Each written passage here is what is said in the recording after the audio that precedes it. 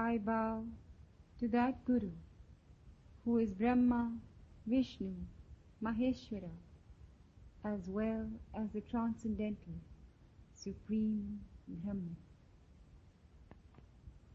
There have been many scriptures in the world, both sacred and profane, both profound and shallow, to which men at different times have clung as if they and they alone contain the entire truth of life. Time has been the touchstone on which most of them have been tried and found wanting, and thus sunk into oblivion. The Bhagavad Gita, however, has stood the test of time, and today, more than any other scripture the world has produced, the Gita has a message for suffering mankind.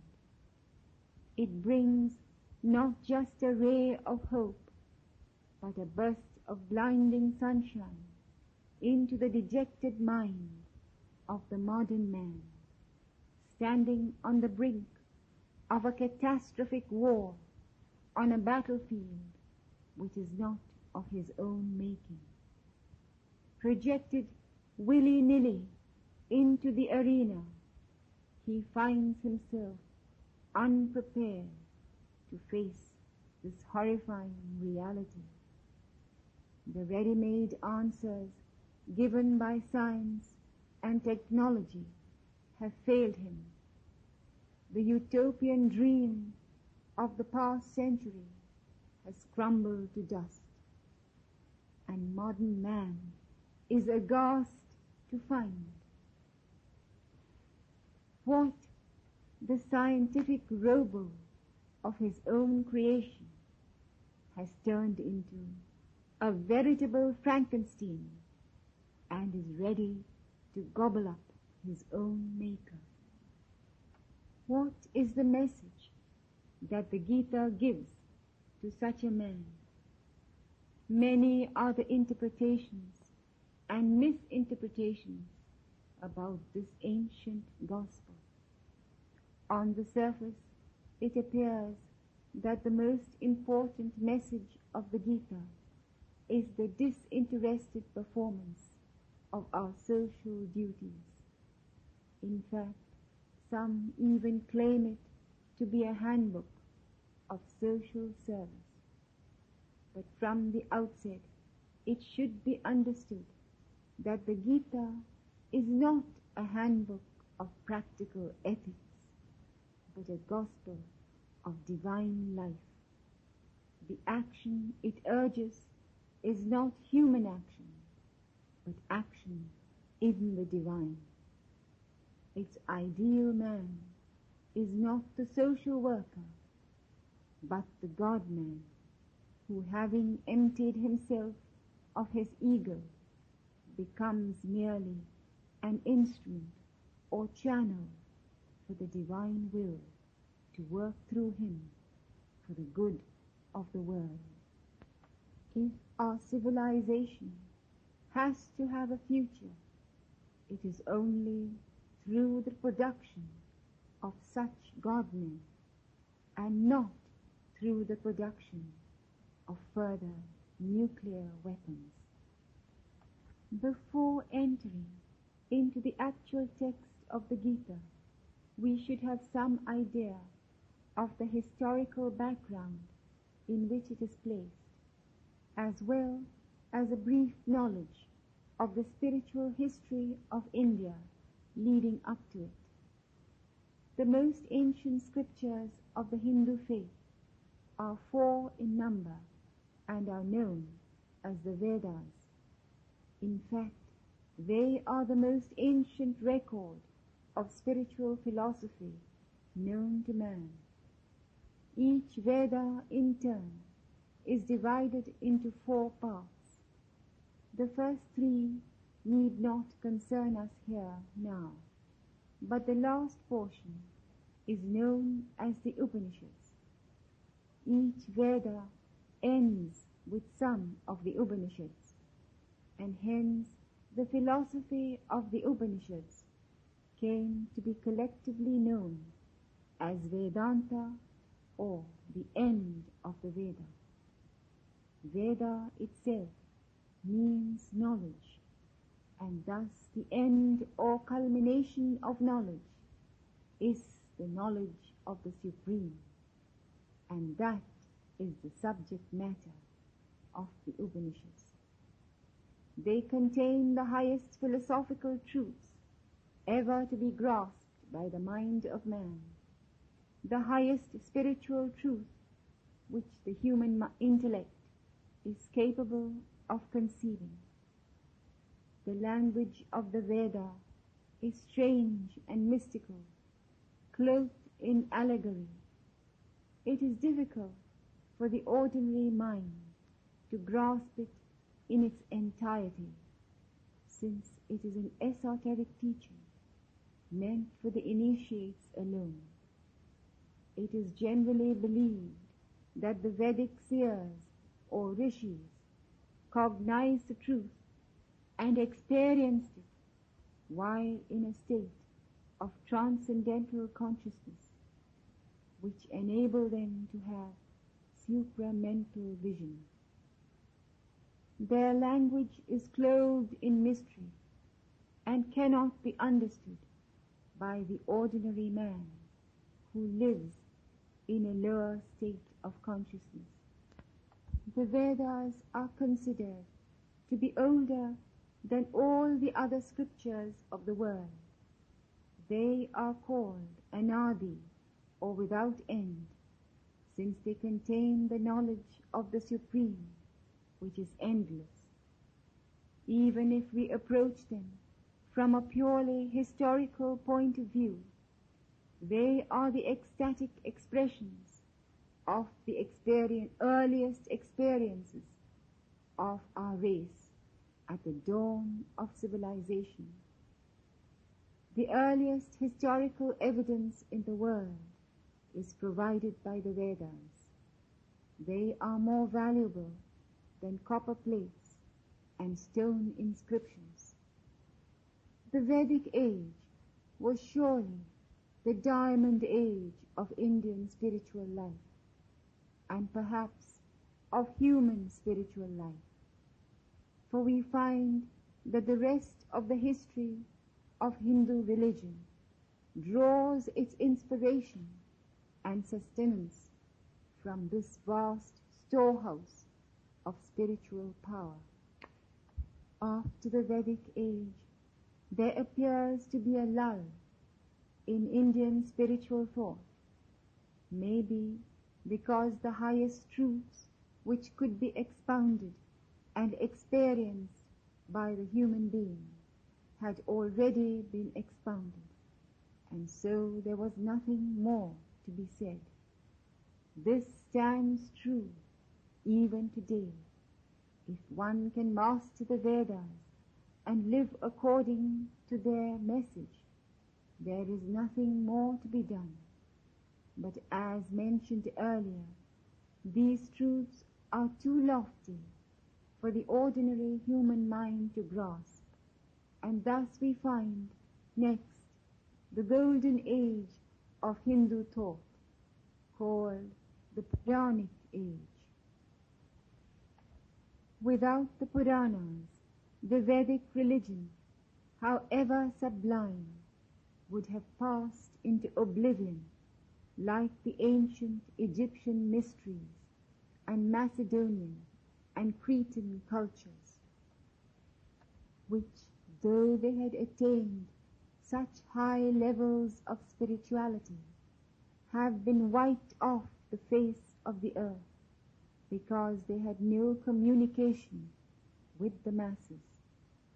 Religion, if it is to serve its true purpose, must have its head in the heavens and its feet planted firmly on the earth. The authors of the Puranas were also rishis, but of a different type. It was their foresight and compassion which brought the truths of the Vedas to the level of comprehension of the common man. It may be difficult for the human mind to conceive of abstractions like truth, beauty, nobility, etc.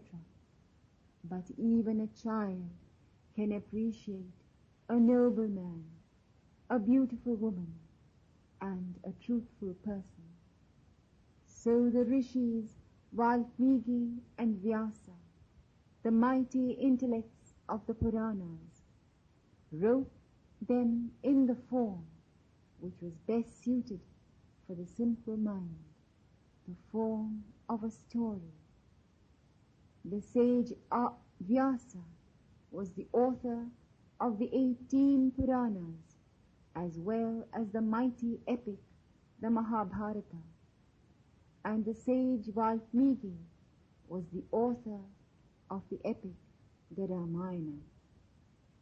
These two classics were written in story form with a special purpose. A spiritual message was hidden between the leaves of the story, so that both the listener and the narrator rose up in the spiritual ladder while listening and narrating. In other words, the Vedic truths were embedded in the Puranas, so that unconsciously those who listened to them imbibed those truths. These Puranic stories are usually told to the Indian child while it is still in the mother's lap. So easy and simple are they for even a child to understand. And in and through these stories were woven the mighty truths of the Vedas, sometimes spoken through the mouths of the characters, sometimes in examples given from the animal and bird kingdoms, and also embedded in the very structure of the story itself, so that the characters lived the life of the Vedic heroes. Thus these mighty truths were woven into the very fabric of the daily life of the Hindu child, so that he lived the Vedic life whether he knew it or not. This is why it is said that Hinduism is a way of life and not a religion. The word Hinduism itself is a misnomer.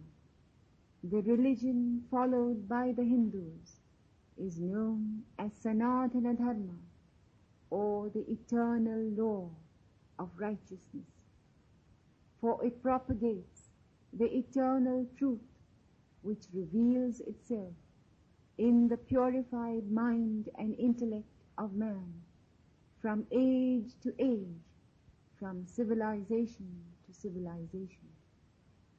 It is not the sole prerogative or exclusive property of any one nation or country.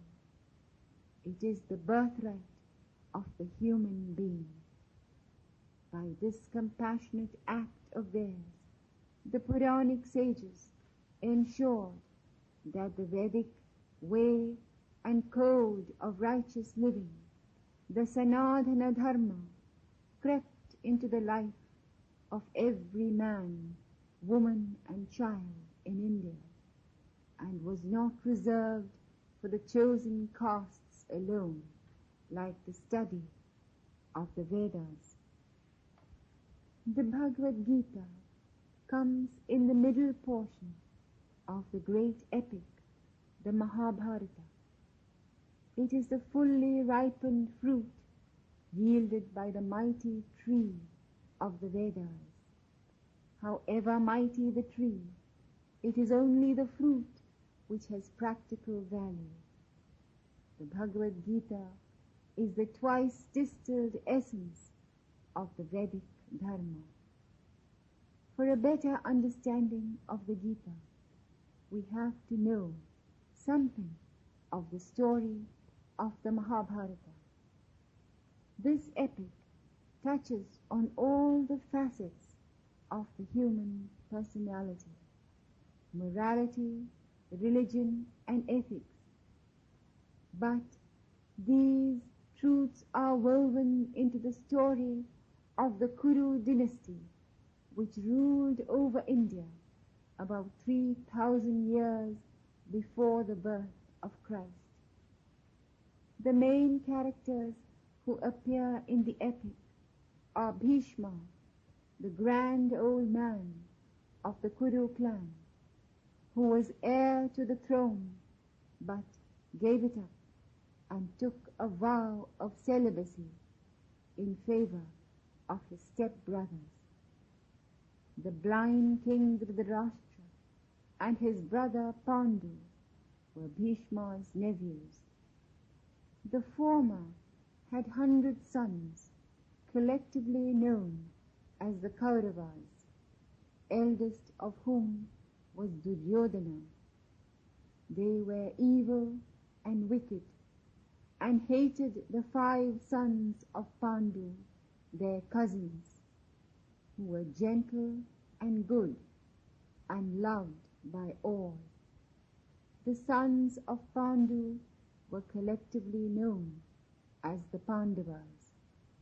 The eldest was Yudhishthira, who was a personification of all virtues. The second was Bhima. The third was Arjuna, master bowman of the age, the hero of the war, and the one to whom the Bhagavad Gita is addressed.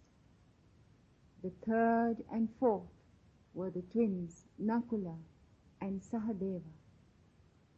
Yudhishthira, the eldest of the Pandavas, was the rightful heir to the throne of the Kurus. But the Kauravas, especially Duryodhana, could not brook this, and with the help of their wicked uncle Shakuni, Duryodhana plotted to ruin the Pandavas and snatch the kingdom for himself. Krishna was the scion of the Yadava clan, the cousin and friend of the Pandavas. He was also God incarnate, which fact was unknown to Arjuna until he revealed his cosmic form in the middle of the Bhagavad Gita. It was only Bhishma who recognized his divinity from the first. Drona was the preceptor of both the Kauravas and the Pandavas. Sanjaya was prime minister to the blind king Dhritarashtra. The entire Gita is narrated by him to the king. Yudhishthira ruled the kingdom from his famous capital Indraprastha, on which modern Delhi stands today. He and his brothers and their wife Draupadi were noted for their wisdom and peace-loving nature, and loved by all their citizens. But their cousin Duryodhana could not bear to see their prosperity, and with the help of his uncle, he devised a plan to grab for himself all the wealth of the Pandavas, as well as to banish them. At a gambling match, which was managed by Shakuni, Yudhishthira lost everything, and the Pandavas were banished to the forest for a period of 12 years, after which 1 year was to be spent incognito. At the end of this period, Duryodhana promised to give them their share of the kingdom. But true to his nature, at the end of the stipulated period, he did not keep his word. Yudhishthira was most anxious to avoid war at all costs, and he begged Krishna to go to the Kuru court to seek a reconciliation. and avert war if possible. Yudhishthira was prepared to go to any lengths for the sake of peace.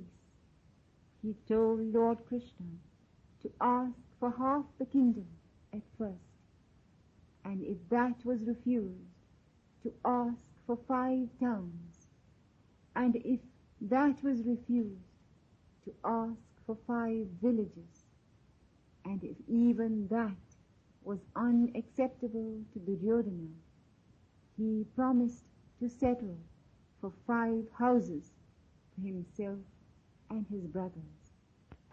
Duryodhana laughed in scorn at this conciliatory message and derided the Pandavas for their cowardice. He told Lord Krishna that he would not give them even 5 pinpoints of land. If they wanted their kingdom, they were welcome to fight for it. Thus war became inevitable, much to Yudhishthira's sorrow, both sides collecting an army. Duryodhana, who had already foreseen such a contingency, had already amassed an army which was twice the size of the Pandava host. But the Yadava army belonging to Lord Krishna had not yet been promised to either side, and it so happened that both Arjuna and Duryodhana went to Dwaraka, the capital of the Yadavas, at the same time in order to see Lord Krishna. Krishna offered them a choice, either his army or himself. Duryodhana objected and said that the arrangement was fair only if Lord Krishna refused to take up arms. Krishna laughingly agreed even to this unfair proposal, but gave the first choice to Arjuna, since he had seen him first. Much to Duryodhana's relief, Arjuna unhesitatingly chose Krishna, and the Yadava army was gladly taken by Duryodhana. Krishna then told Arjuna that since he was forbidden from taking up arms, he would at least take up the reins of Arjuna's chariot and become his charioteer. This is how he got the name Parthasarathi, or Arjuna's charioteer. The 2 armies met on the battlefield of the Kurus, known as Kurukshetra, which is a town about 90 miles from modern Delhi. The battle lasted for 18 days, by the end of which the Kauravas were completely routed and the entire empire came to the Pandavas. The Bhagavad Gita is the discourse between Lord Krishna and Arjuna seated in the chariot at the commencement of the battle. We have already touched on the profound truths of spiritual life which were stated in the Vedas and Upanishads, and which was synthesized in the Puranas. In the Gita, we find another synthesis, a synthesis of the Advaita, or non-dualistic philosophy of the Upanishads, with the duality of the Sankhya school of philosophy and the theism of the Puranas. The Gita, like a loving mother, embraces all these and more in her all-encompassing arms, and opens not just one but many doors to the life divine. All those who have the heart and mind of an Arjuna can enter therein. No one is abandoned, none cast out. It is not meant for the Brahmin or the intellectual or for the initiates alone. The only criterion for studying this gospel is a burning desire to lead a spiritual life, a burning desire to know God and to be one with Him. Once this has been recognized as the priority of our lives, then we can begin the study of the Gita, and its meaning will be clear to us, and we will find a message to help us in every act and predicament of our daily lives. Otherwise, we will find only a meaningless jargon of an impossible theory. To one who has fixed his sights on the highest goal of life, the Gita offers an immediate and practical guide to extricate himself from the pangs of everyday living into the glories of a life divine. If there is any meaning to life, that meaning has to be found in and through this world itself. If there is a heaven, it has to be discovered on this very earth, or else it is of no use to us. If God is not some unjust monster incarcerating himself in some other world, then he should remain with us every moment of our lives, helping us, guiding us, and comforting us, so that we can find a way to unravel ourselves from these coils and reach the goal of supreme beatitude in this very life. And this is exactly the message of the Gita.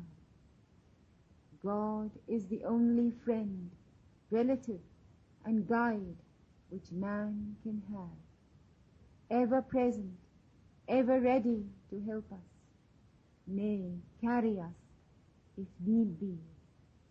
The only condition is that we should choose him of our own free will. Admit that our greatest aim is to find him, to seek union with him, and to become one with him. Once that has been decided upon, the rest of the pieces of the jigsaw of life drops into place.